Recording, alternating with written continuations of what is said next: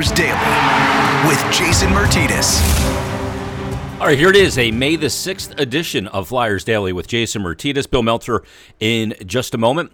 Flyers will be back in action coming up tomorrow. Final two road games of the season when they visit D.C. to take on the Washington Capitals, who have been the center of controversy because of a player by the name of Tom Wilson. Now, Tom Wilson and the incident the other night with Pavel Buchnevich and Artemi Panarin. Now we see that the New York Rangers all of a sudden have fired Jeff Gorton and their president, John Davidson. There's some speculation that the statement that the Rangers put out could be a reason why those two got fired, because they tried to distance themselves from that statement. So what an unbelievable situation happening in New York. And they played last night. Washington ended up beating the New York Rangers 4-2. And as soon as the puck was dropped to open that game, line brawl. It was crazy. It was entertaining. Hockey and the NHL is being talked about in circles that maybe normally today it wouldn't be talked about unless what happened.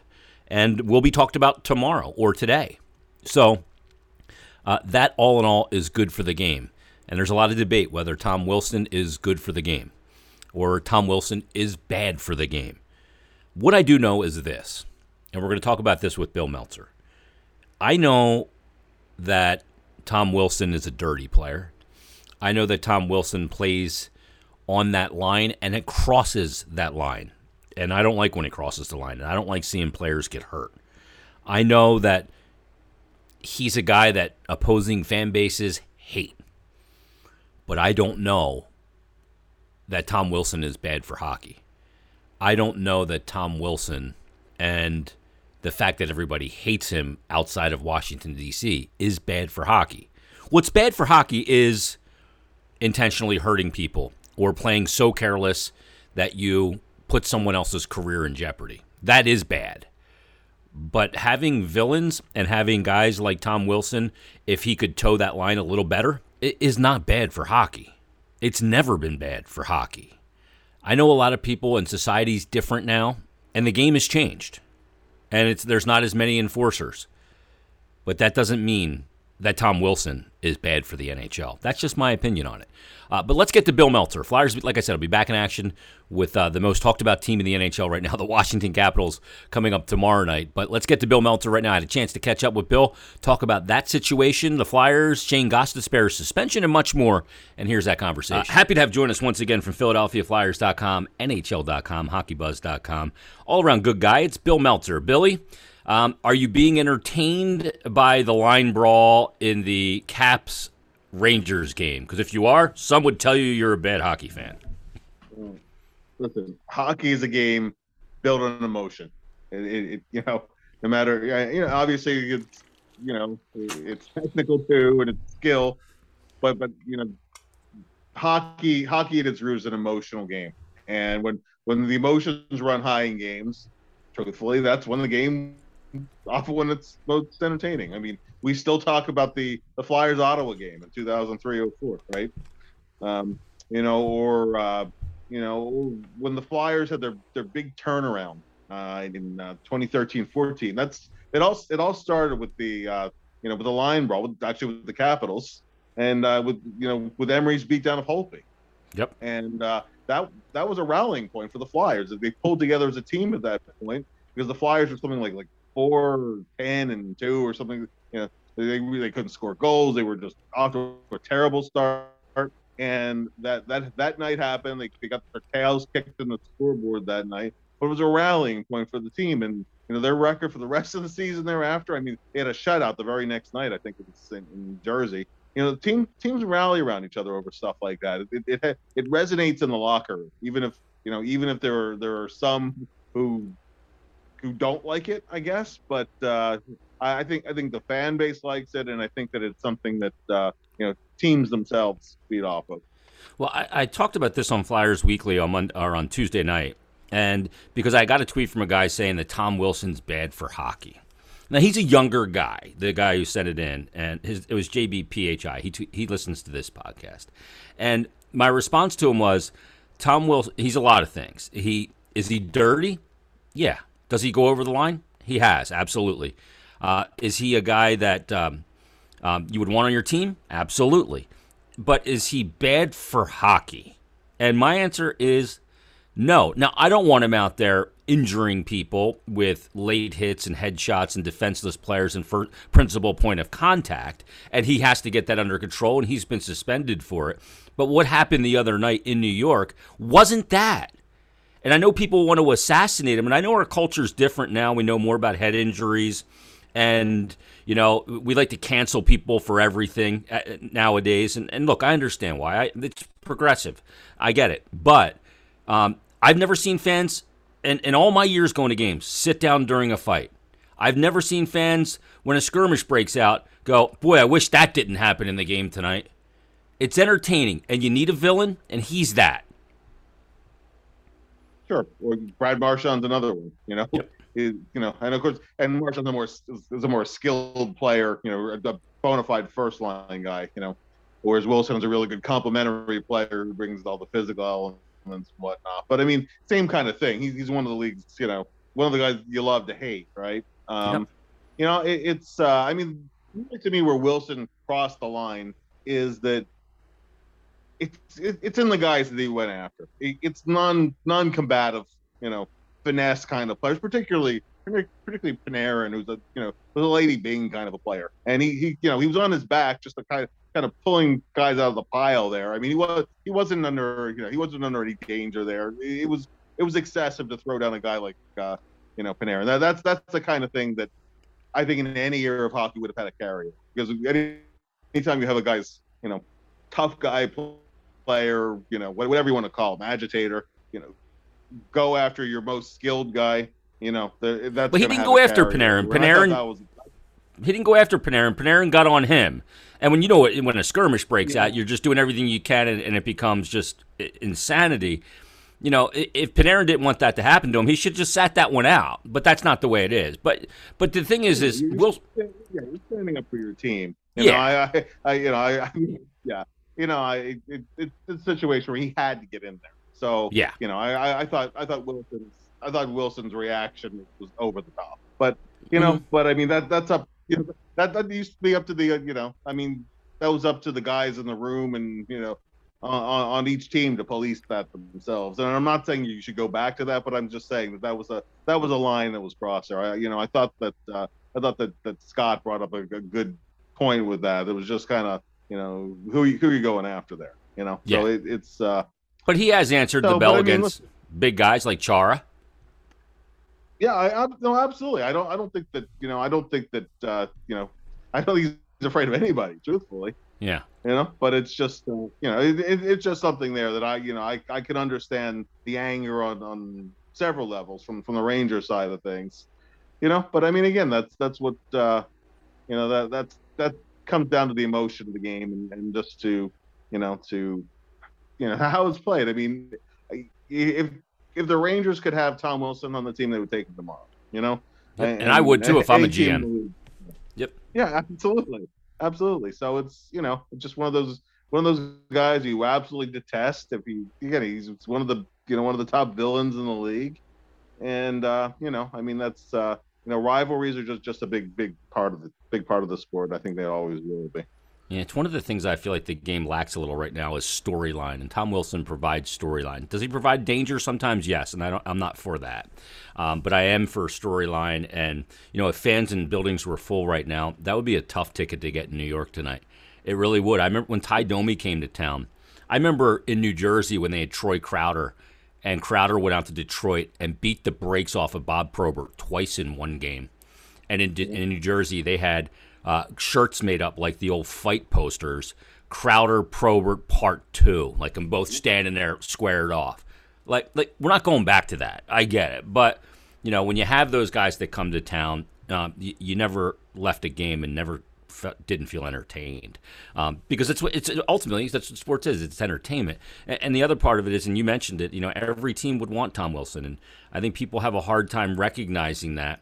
And anybody that played this game, I think, recognizes it and that covers it for a really long time, that what a player like that can do for a team. But Bill, did all this circumstance lead to Gorton and JD John Davidson being let go from the Rangers? Is that a part of the equation, or was that going to happen no matter what? You know what? I have a hard time believing the official explanation about how. I don't think the Rangers underachieved at all this year. As a matter of fact, I thought they took the next step in a very tough division. Yep. They were in a rebuilding process, and that process looks just about done now. They look like a team that could be, a playoff club a year from now. And if more than an 82-game season, they'd be in the thick of the hunt right now. So, I think that, that's an easy cover reason. I think that certainly played into it. And then, listen, too, we don't know what internal politics are going on in the organization, what differences Dolan may have had with Davidson and Gorton. And, sometimes a reason to fire arises too when you have the internal political squabbles, because that's, and that'll all come out in time. But I think that, obviously it's not something the league ever wants to hear. Right, the league never wants to have the head of player safety or whatever question that way. But that kind of thing has happened before. A team gets fined or whatever the case might be. I think that it may have played a role, but again, I think it may have also been a convenient reason for Dolan to act when he did. Yeah, and maybe it just accelerate his timeline a little bit with that being said. And, it's interesting, too, because, if Mika Zibanejad doesn't have COVID pretty significantly before the season, and he took a while to find his game, if Artemi Panarin doesn't take a leave because of what was happening back in Russia and the hit piece that was written on him, and he took an extended leave, I think it was 12 games, that team's probably in the playoffs, and it's a different look. It really is, right? Oh, absolutely. They were, they were having their share of defensive issues and whatever, but you could see the pieces coming together. The Flyers bore the brunt of that. And actually, I think that Panarin came back against the Flyers. He missed the game against the Flyers, but I think the game that he came back was actually, first game back was actually against the Flyers. So it was a shootout game. Yeah.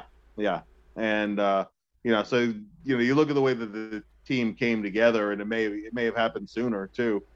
I think, and as you said, they had a COVID outbreak. They had a whole bunch of stuff going on, and they're still knocking on the door. If the season was even a few weeks longer, not even 82 games, they could have maybe pulled something out. So it's it's a team on the rise that they pulled together a rebuild pretty quickly, actually, and they lucked out with some lottery picks. That's you need a little bit of luck too. But I think that Gordon particularly did a really good job, in reshaping that roster. So it caught a lot of people off guard today. I don't think we're hardly unique with that. Yeah, I think he did a good job getting rid of some guys, getting good, decent returns for veteran players, turned the roster over, recruited Panarin, signed Trouba. Got, like you mentioned, got the picks with Kakko, and then obviously Alex Lafreniere. So he's looking for a job now. It's pretty crazy. But Bill, Alain Vigneault mentioned something. I guess it's about 6 days ago, as of taping this, in a press conference that I want to get your thoughts on, because he said, "I think I know what one of the problems was." I'm paraphrasing. I don't want to talk about it now, but I think I know what one of the issues is, or the issue is. What do you think that is? Because when he said it, boy, did my radar started going like crazy, like a fuzz buster, the old radar detector in your car, and it was just beeping like 6 cops were there. I went a lot of different places with it. Is he saying that guys were not in the condition that they should have been in? Is he saying that there were guys that one of the phrases that Sean Couturier particularly uses it, where he says, knocking the summer hockey out, right? And he says that's what training camp and the preseason and the early part of the season is for. And you see it you see it around the league. I mean, league wide, there are, more goals scored, generally speaking. Plays a little sloppier, takes some teams, even really good teams, sometimes a while to get the power play going, whatever. But the Flyers never knocked summer hockey out. They never did. Not any. I mean, not to any appreciable degree, with no consistency from game to game. So I mean, there's the practice piece of it, but he's mentioned that before. So I've gone with some of that, and you can't use it as an excuse just what a generally miserable experience this season has been, just in terms of day-to-day life for players, where they have particularly when the league had to crack down further on day-to-day activities. So you're basically in a bubble within your house. But I mean, listen, again, everybody in the league was in that same boat. But I think that there was, again, my mind was racing with all kinds of things. I'm curious to see where you think he's going with it. Yeah, I don't know. I'm thinking there's, a group of players on the team that he doesn't think are being professional enough. That's the first thing that went into my head. That aren't handling themselves like professionals, because he's kind of harped on that. Like, we got to be professionals. Sean Couturier, you just mentioned. Sometimes we have some guys that are going and playing and other guys aren't. We're not being professionals. So for some reason, that's the first thought that went into my head, that guys aren't taking their craft to the level of seriousness that it requires to be successful in this league. Yeah, I had a major deja vu with the with the last game against the Penguins, because going into the game, AV and players were talking about, we're going to play the right way for Moose. This game is for him, and we're going to rally around him, and we're going to have a good game, et cetera. 2 years ago, the Flyers went into St. Louis, and it was late in the season. Scott Gordon was the coach, and it was Elliott's first start back in St. Louis. Because you're playing, obviously, the other conference just once in their building. And it was all the same thing, and then, we're going to play a good game for Brian. We're going to rally around him, and we're going to play the right way. Same thing happened. Actually, same score. Oddly enough, it was a 7-3 score. And then after the game, Gordon is talking about how, well, we didn't execute. We didn't pass well. We weren't making, the coverages were breaking down. Too easy of scoring chances. We weren't giving Moose a chance. And and JVR, who hardly ever uses words these strong, like, this was not a professional effort. And it's just a shame, because that's a guy who always battles for us, and we owed it to him, and we didn't do it. Yeah. Now you fast forward 2 years, that's another coaching regime, kind of similar circumstances, 500th game, families in the building, we're going to play the right way for him. And afterwards, the coach and players are at a loss to explain, well, we didn't. It's the similarity of it struck me, and it bothered me. Yeah, it is bothersome, and it necessitates what's going to happen this offseason, which I think is going to be pretty significant. We know Dave Scott, the chairman of Comcast Spectacor, and the man who basically runs the Flyers for ownership, did speak with Sam Carchidi of the Inquirer the other day, and had some pretty interesting things to say. I was surprised at some of the things that he said, and in particular, one of them was, we got to go out and find a backup goaltender. It looks like Brian Elliott's time's up, but he got his 500th game, and congrats to Moose. What an accomplishment that is for a guy that was drafted in the 9th round, by the way. They don't even have 9 rounds anymore. He played all 4 years of college. Yep, at Wisconsin. Wisconsin was not a starter until his junior year. Served time in the American Hockey League, coming into the Ottawa organization. He wasn't their guy. When you're drafted that late, you're depth in the system. So to have that kind of humble beginning, and to get 500 games in the league, and win a Jennings Trophy, and be a starter for a team that got to a conference final, and be nominated for the Masterton Trophy a couple of times, and emerge as one of the most respected figures in the Flyers room over his years here. I mean, that's just a feather in his cap. You would have liked to see the 500th game turn out better, but really kudos to him. Congratulations. Yeah, and he's kind of he's a quiet guy, but if it is his final year here, I've really enjoyed his presence. As a guy that I just kind of chop it up with and talk about goaltending, and he's a student of the game, and he's had to change his game. It's the way the position's played throughout his career has changed drastically. Shane Gostisbehere got a 2-game suspension, Bill. The Flyers players don't like Mark Friedman much, do they? Well, I guess that's an open secret at this point. It's not a secret, rather. I mean, listen, and a bunch of people have asked this on social media. I'll put it this way. It's all a matter of perception, perspective, right? Mark kind of dances a fine line, is he self-confident or is he cocky? Does he advocate for himself or is he entitled and bratty? I mean, it all depends. It all depends on how you want to perceive it. I can tell you teammates don't perceive it well.